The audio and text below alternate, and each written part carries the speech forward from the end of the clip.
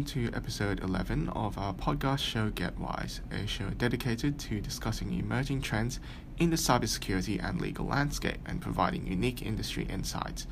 Today we are delighted to welcome on the show Matt Tett, the chairman and managing director of NX Test Lab, an independent testing laboratory organization founded in 1989, which provides a wide range of leading businesses and organizations with the means to test and evaluate products, services, and systems. Matt holds a litany of security certifications, including CISSP, CISM, CSEPS, and CISA, is a chair of the IoT Alliance Australia's Cybersecurity and Network Resilience Workstream, and is also a member of the Information Systems Audit and Control Association.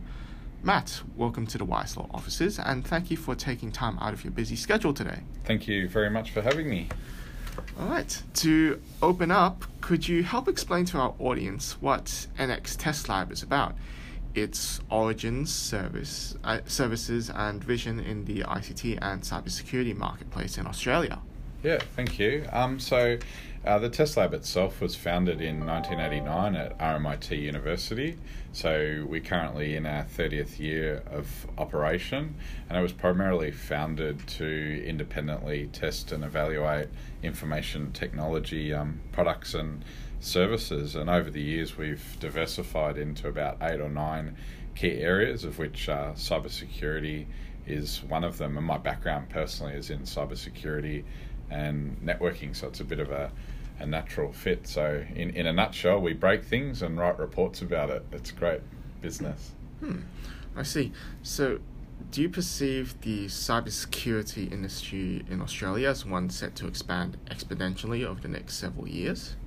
Yeah, I think traditionally we've seen IT security come out of information technology, and now we're seeing a lot more information security, and we're sort of seeing the industry moving towards specific domains. So you see security awareness as a key area. You also see technology security as another area, particularly when it comes to things like IoT and consumers. And then even underlying the security, we're now looking at things like privacy and safety as other key aspects that security can support.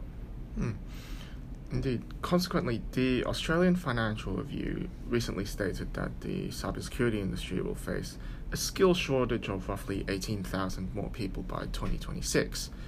Being someone with an extended history in the field, what is your view on the current state of Australia's cybersecurity posture?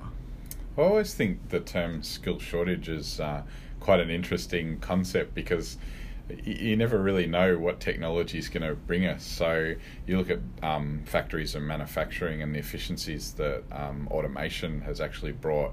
So a skills shortage, I think there might be skills gaps, but maybe not necessarily a skills shortage. 10 years ago, we didn't even have smartphones. So who would have said 10 years ago there's going to be a need for smartphone app developers? So yeah, I think some of the forecasts are quite interesting. There is definitely a shortage of experience and therefore skills, but I think people will change roles and upskill. As I mentioned before, cybersecurity awareness is a perfect example. 4 or 5 years ago, there was only a handful of practitioners in Australia working for major organisations. Now there's hundreds of people that are actually focusing on awareness within organisations, both for the staff and also for their clients, and this is a critical area which has evolved over the past few years.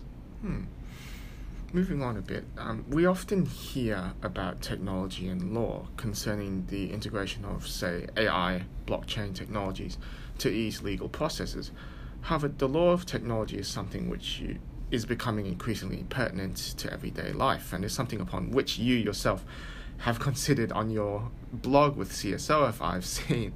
Considering your article, Content Filtering, the Good, the Bad, and the Ugly, you expanded on the government's consistent attempts to filter and censor online content. What is your view on the current state of Australia's cyberspace now as compared to 10 years ago? Yeah, it's interesting. So I've worked in the internet industry in Australia for, 30 years. So the internet has been in Australia for 30 years, and I've worked in that industry for 30 years. And a lot of people have likened the internet to the Wild West and borderless globalization. But what we've seen recently over the last few years is different nations really trying to get hold of the internet. US is obviously critical. There's a lot of content providers coming from the US. China's another example, and Australia. I think most countries are actually almost creating splinter nets within their own jurisdictions. I think when it comes to law, it's very difficult. Again, we're talking about that skill shortage earlier. I think at the end of the day, it's people trying to race to keep up with technology change and the impact that it has on the citizens, and not just the citizens of one country or another country, but also the globe. So we hear things like net neutrality. Issue is net neutrality, something which is being pushed by those content vendors, the ones that are also being accused of compromising our privacy. So on one hand, they want access to our data and they hope that we give it to them freely and then they can sell it and monetize it for advertising. On the other hand, they want the service providers to not put controls in to potentially prioritize or deprioritize their traffic. So I think with everything, you need to read between the lines and have a look at what agendas, especially commercial agendas, people have when they're pushing certain policies. And I think from a government perspective, to try and regulate something like the internet, again, technology changes, it is difficult. And in Australia, we've had certain policies, so main ones that we've worked on over the years, and we currently, since 2004, have been running the family-friendly filter program, which is now sits within the Office of the eSafety Commissioner, but it's administered by Communications Alliance, which is an industry association for the carriers, and that really focuses on the material which looks at child abuse and child sexual abuse. So no one's going to argue that that content isn't appropriate. It shouldn't be refused classification, and it should preferably be either blocked or taken down. Again, the issue is if the content's hosted in Australia, then the Australian Communications and Media Authority have the ability to issue notices for the host to take that content down. However, in some jurisdictions, that content or the host may be protected by the government or their state. So we do need to employ certain techniques to filter that material out, so it's one, not accessed by citizens, and two, not accidentally accessed by children. So there is a place for filtering, but as I said in my blog, it's the good, the bad, and the ugly. So we've done a number of projects for government departments and agencies, and at the end of the day, the bottom line is they're all circumventable. Doesn't matter what country you're in or what rules and regulations are put in place. If you want to get around filtering technology, then there's generally a way. So that's not necessarily the be all and end all, and particularly when it comes to parents, there's nothing is going to be better than parental oversight. You wouldn't allow your children to have a computer connected to the internet in their bedroom. You may put a parental control in place to stop accidental accessing of material that's inappropriate for children, but you wouldn't think that it was a be all and end all to that potential issue. So you did mention a bit about net neutrality. Tied to this, what is your current view on net neutrality and freedom of expression more broadly online? Yeah, well, obviously, like I said, the internet in some people's eyes is the Wild West, and it's very difficult to regulate.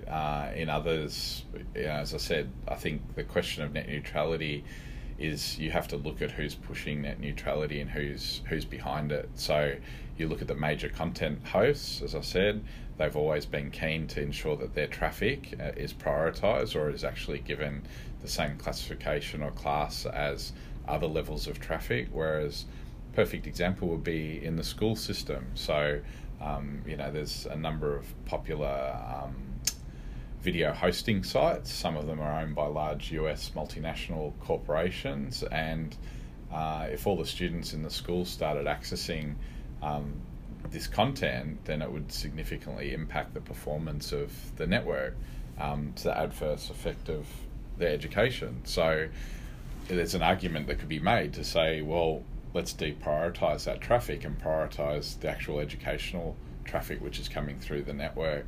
Those that are opposed to any type of traffic prioritisation would call a foul on net neutrality. So I think, like I said, you've got to read between the lines, see who's pushing the agenda and what their actual commercial agenda is, and then make a decision as to whether they're actually acting in the best interests of the citizens of the world, or whether they're actually just acting in their own commercial interests. So that years ago, when the net neutrality first came out, there was a call for by carriers in Europe to they basically said, look, the majority of our traffic that we're having to transit across our network is coming from 2 or 3 US vendors. The US vendors aren't supporting us financially to build out more capacity on our infrastructure or provide additional bandwidth. Sure, the consumer ends up paying for the downloads, but at the end of the day, it's not necessarily enabling them to increase their capacity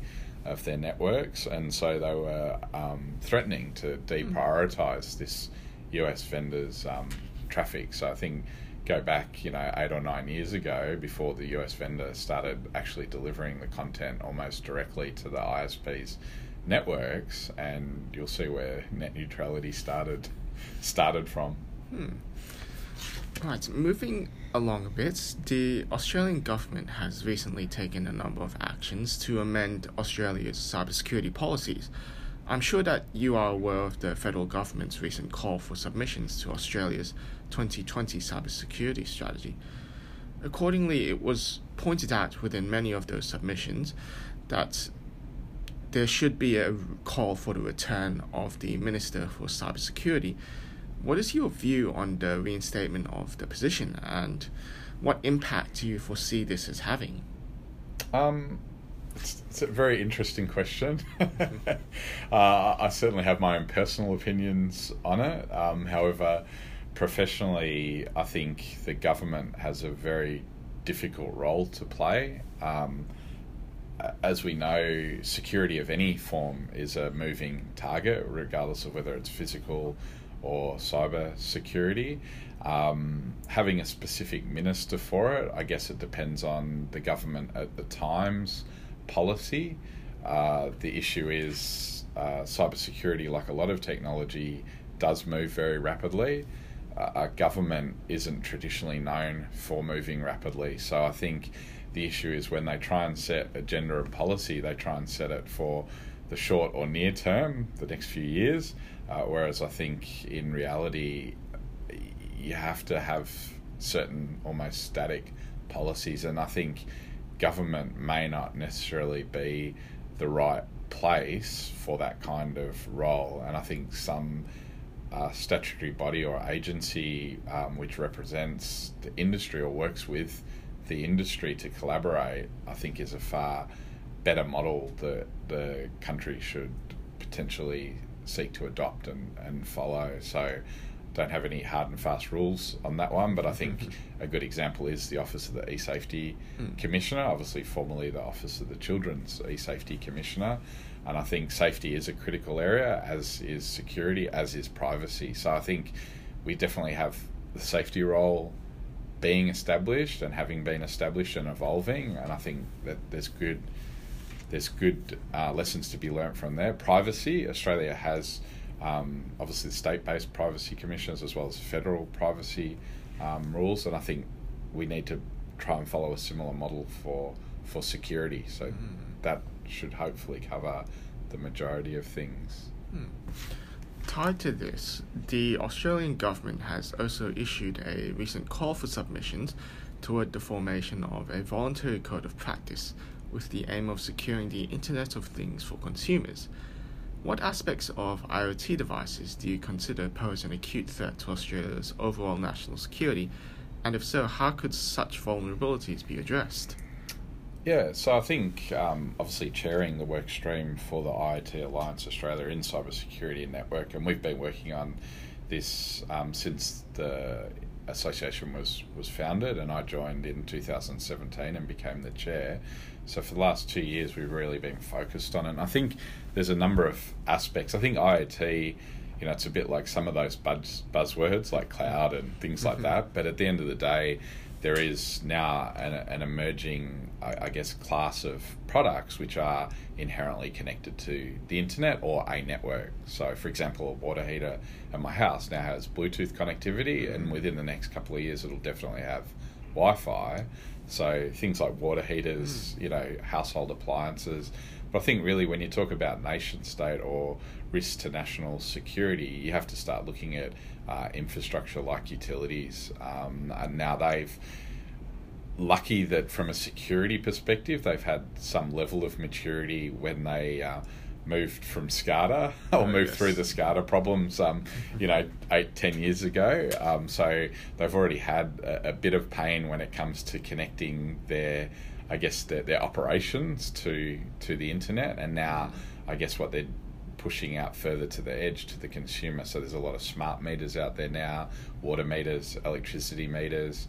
Obviously the internet itself, telecommunications is almost a utility, particularly when you're talking about cellular communications like mobile networks. People rely on it. We've seen the disasters in New South Wales, so I'd say the majority of the content now isn't necessarily being delivered via radio waves, it's being delivered via cellular networks. So protecting that infrastructure, I think, is critical for Australia, and for those utilities to work together. I think that's one of the key things. So it may not necessarily be, again, a security problem. It's more a safety problem because it's human lives which are reliant on it, and that's where I think the government needs to focus on ensuring those critical national infrastructure and organisations of significant national interest have the right policies, procedures, and particularly redundancy in their security systems and their networks. Thank you. So finally, to finish off, if you were to suddenly become Prime Minister, what would you do to elevate Australia's cybersecurity posture? Gee, okay. If I was to, I think a lot of people are probably laughing. Laughing right now. But no, if I was the Prime Minister, I think the key that I'd do, aside from switching off the internet, or giving everyone a license to use the internet, having or just like a TV license. Yeah, like a TV license or a driver's license for using the internet. Don't click on silly things. I think the key is putting it back onto the manufacturers and the vendors of the technology which is interconnecting our world. And I think consumers, and I'm not putting it onto the consumers, I know everyone says if we didn't have any users we wouldn't have any problems, but at the end of the day consumer awareness is critical, but I think the awareness is to ask the questions. It's not to know how to secure your home network, it's to know what products to look for.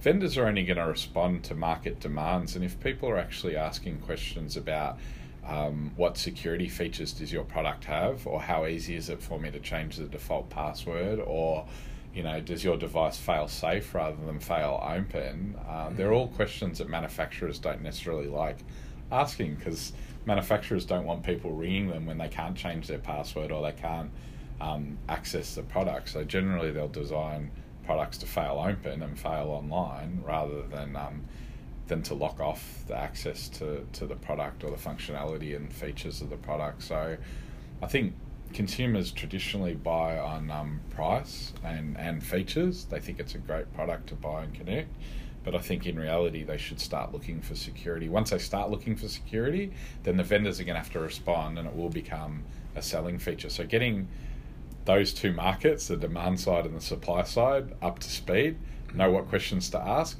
know how to answer the questions, then I think Australia should be a lot more secure. So yeah, I think if I was the Prime Minister, I'd really call on the manufacturers and the vendors and the developers, even the small ones, to start building with secure by design principles, start integrating privacy by design and ensuring safety by design is supply in chain security. Yeah, so basically just making sure end to end things are secure so the consumers are as protected as possible. Okay, well, awesome. Thank you again, Matt, for your unique insights into the current state of Australia's cybersecurity industry and cyber governance. We look forward to expanding on these topics with you again in the future. Great. Thank you very much. Thanks for having me. And for our curious listeners out there eager to learn more about developments across the cybersecurity and IoT space, please visit the NX Test Lab website at testlab.com.au. We thank you for joining us today, and we look forward to you joining us again for our next episode of Get Wise.